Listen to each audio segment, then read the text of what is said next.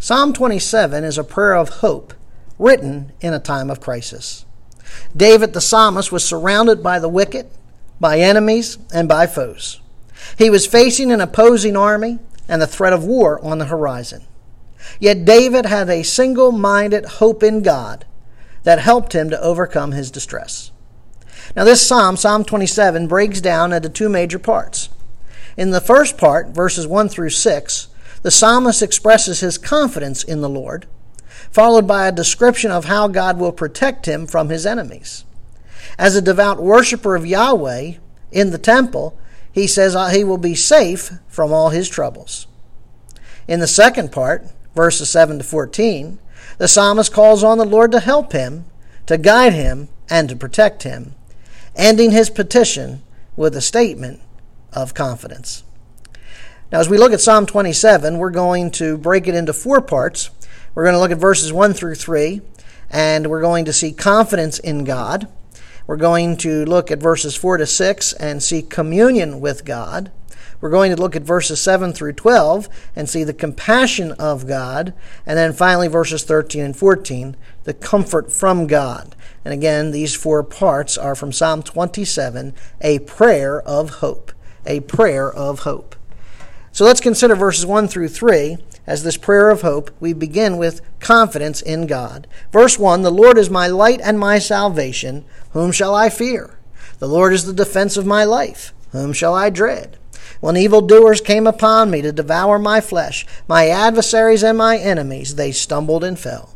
Though a host encamped against me, my heart will not fear.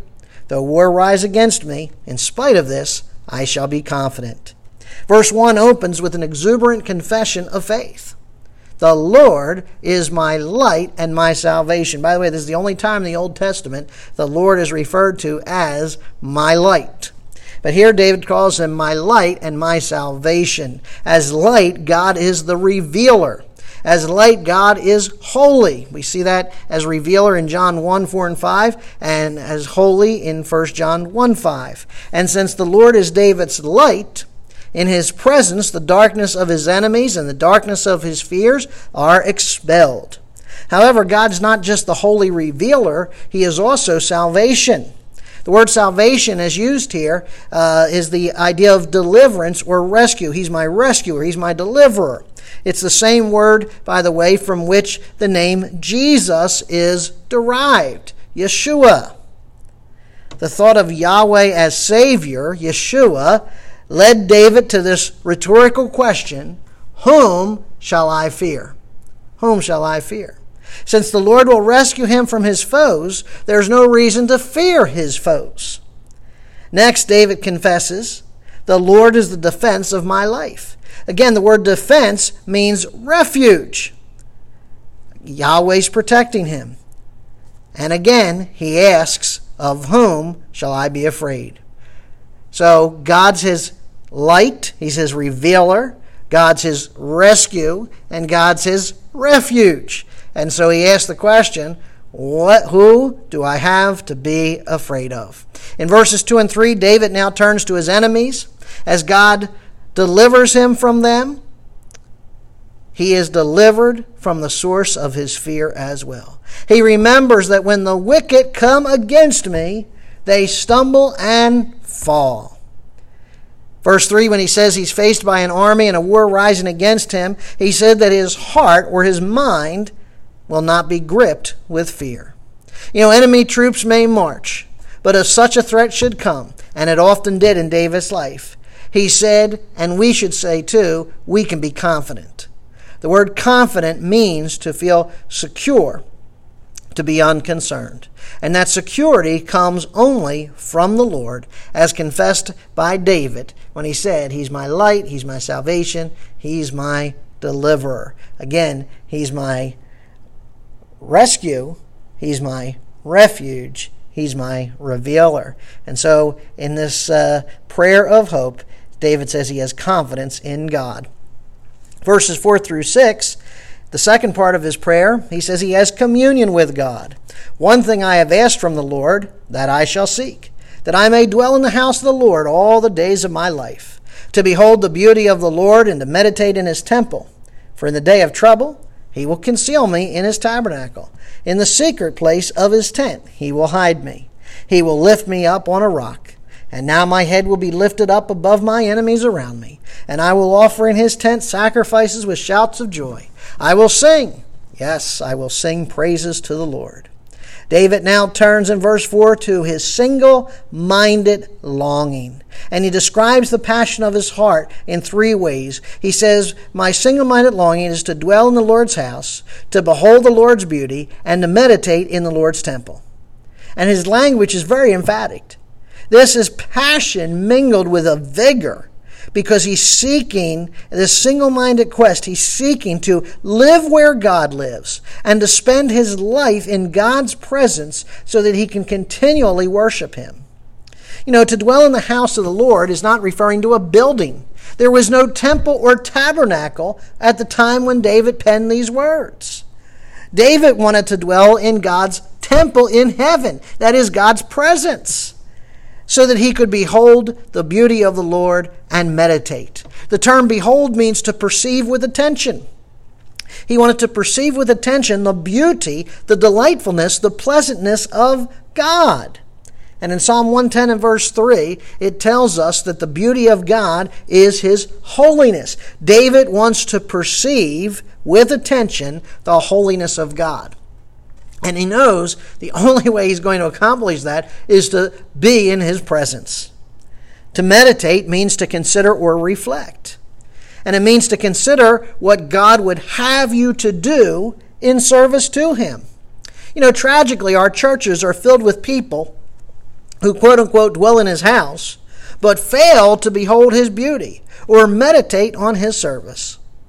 In verse 5, David sees the consequence of his being before the Lord. For in the day of trouble, he will conceal me.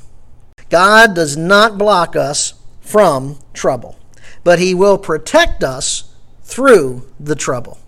The words tabernacle or tent indicate God's dwelling place. And again, this has to apply to heaven itself, as currently there was no tabernacle or temple when David penned these words. It's a place of security. It's a place of refuge. That's what God's presence is. David says he lifts me up on a rock. And as we seek the face of the Lord, as we seek God's presence, we will be hidden in him. And you know what? Your enemy, my enemies, our enemies, will never reach us when we're hidden in the presence of God.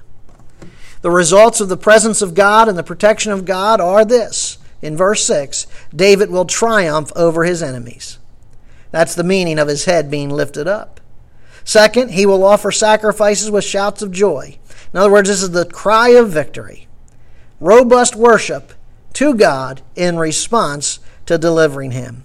And third, David promises to sing praises to the Lord. You know, in heaven, the saints are singing to the Lamb. Why? Because they've been redeemed by the blood of the Lamb. Revelation 5:9. And true worship truly rings with joy from those who are delivered from sin, Satan, and death. Now, verses 7 through 12 brings us to the third part, and that is the compassion of God. So we have a prayer of hope.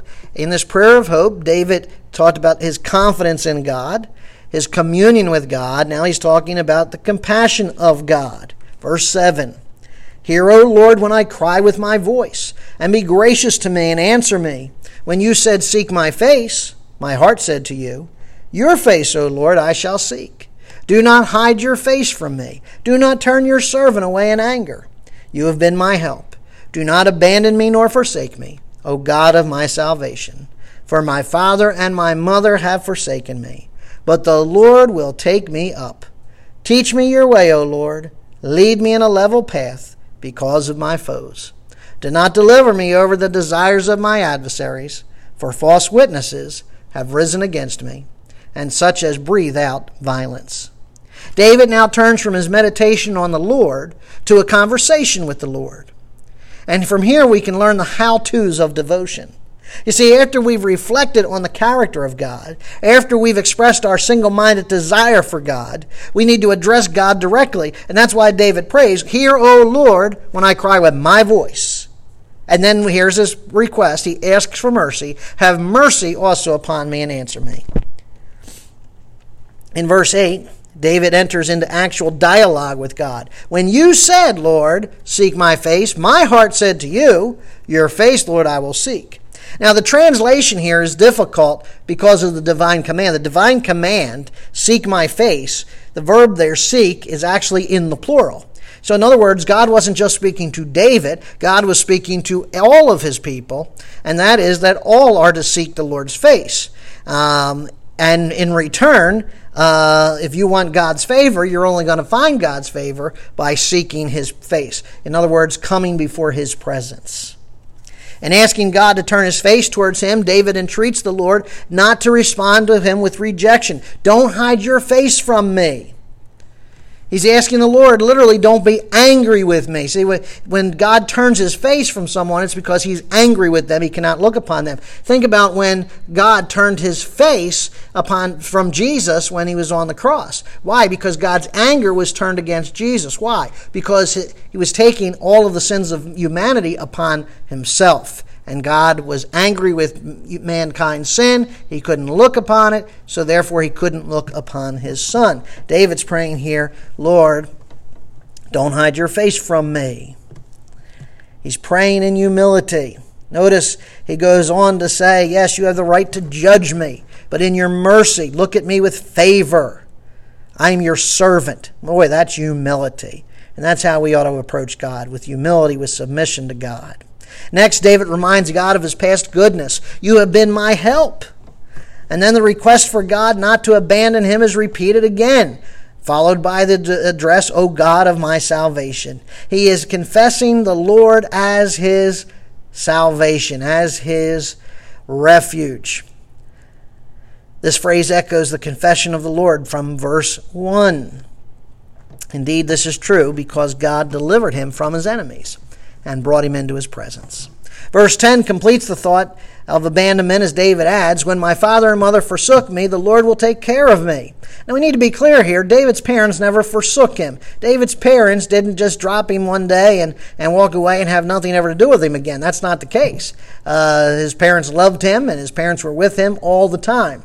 And this is one of those places where we have to be very careful that we don't take the scriptures out of their context.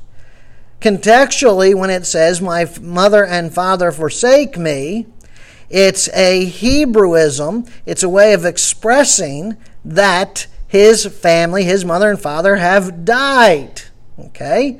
So he says, when my father and mother died, the Lord continued to care for me. Even in my personal loss, David says, even with the love of and security of my family gone, the provision of Yahweh is still there. Just as Moses promised Joshua, the Lord your God, he is the one that goes with you. He will not leave you or forsake you. Deuteronomy 31, verse 6. And here you thought that was just a promise in the New Testament in Hebrews 13. Where do you think Paul got it from? Paul quoted in Hebrews 13, right from Deuteronomy 31, verse 6, he will not leave you or forsake you. David now turns to a prayer for God's ways to be known to him. And that, again, is what our worship does. It leads us to do the work of God. And so David prays, teach me your ways, O Lord. Lead me in a smooth path because of my enemies. He's praying for the way of God, the path, the direction that God would have him to go. Lord, make that clear to me. Lead me in a way where I can be taught, where I can be guided through the opposition of those enemies who seek to defeat me. Now, from the positive request of verse 11, David moves to the negative cry, do not deliver me to the greed, the will of my adversaries. Now, why would God do that? You know, the answer is that these enemies lie about him. The enemies are false witnesses against him. Violence is their intention. And David says, I'm seeking the Lord's face and the Lord's will and his heart's desire, and his actions expose the deception in these attacks against him. And so for God to deliver David to his enemies would be an improper judgment upon him. To be delivered from them, from his enemies, will be a sign of God's mercy. And finally, we come to the last part, verses 13 to 14, in our Psalm 27, our prayer of hope. Again, confidence in God, communion with God, compassion of God. Now we look at verses 13 to 14, and David receives comfort from God. I would have despaired unless I had believed that I would see the goodness of the Lord in the land of the living. Wait for the Lord, be strong, and let your heart take courage. Yes, wait for the Lord. You know, David's confidence in God, which we witness right here in verse 13, I would have despaired unless I had believed, is based on his faith. He says, I will see the goodness of the Lord in the land of the living. Now, the goodness of the Lord is God's blessing in his life during the time he's alive. He knows he's going to be blessed after he leaves this planet, after he leaves this earth, after he dies. But he says, I also know that I'm going to be blessed in this life. Through the attacks of his enemies, David is held by the hope of God's intervention on his behalf and ensuing goodness or blessing. And confident that God hears and answers, David exhorts us to wait for the Lord with good courage, and he'll strengthen your heart. He repeats that exhortation again at the end. Wait, I say, on the Lord. You know, that is a problem believers have today. Nobody wants to wait for the Lord. Everybody's out here running here and there. Wait on the Lord. Everybody's, well, I got to do it. I want to. I. And listen, you got to hear yourself. Maybe God has us where he has us because we need to stop. We need to slow down. And we need to wait on him to show us. That means God may take away all these wonderful things that we think we need to do and that we think we need to have. Not because they're bad or not because they're not good, but because we've become so enamored with, I've got to go here, I've got to do this, I've got to have that, I've got to get this. You know, I just don't feel like, my life's this without whatever. And because of that, you've actually put yourself in a place where you're running or walking without God. God had to put David in a place where he was surrounded by enemies, by the wicked, by his foes, with all those who want to do evil, because David needed to slow down, he needed to stop, and simply wait on God. You know, as we've seen, David had a single-minded desire to behold the beauty of the Lord. In the midst of trials, he turned to the God who had called him to seek his faith. And when his own faith was renewed, he now invited the rest of the nation of Israel to join him in waiting on or waiting for the Lord. To wait for Yahweh, to wait for God to answer in his time. To let him open the doors when he thinks it's right and ready. And so he waits for God to fulfill his promise and to usher him in to his presence. Psalm 27, a psalm, a prayer of hope. Let's pray. Father God, I thank you for our text here in Psalm 27. That, Father, Lord, it outlines us that, yes, while we may be in the midst of a trial, when we may be in the midst of a crisis, Father, we can still have hope. That, Father, we can have confidence in you. That though you've put us here, you have a plan and a purpose. And, Father, that plan and purpose involves bringing us into your presence, but also it involves teaching us how to wait. We are an impatient people. We are people that want what we want, and we want it now. We want everything, Lord, to go back to normal. We want everything to meet our supposed needs. We want everything to make us feel good. And Father, right now, that's not what you have for your people.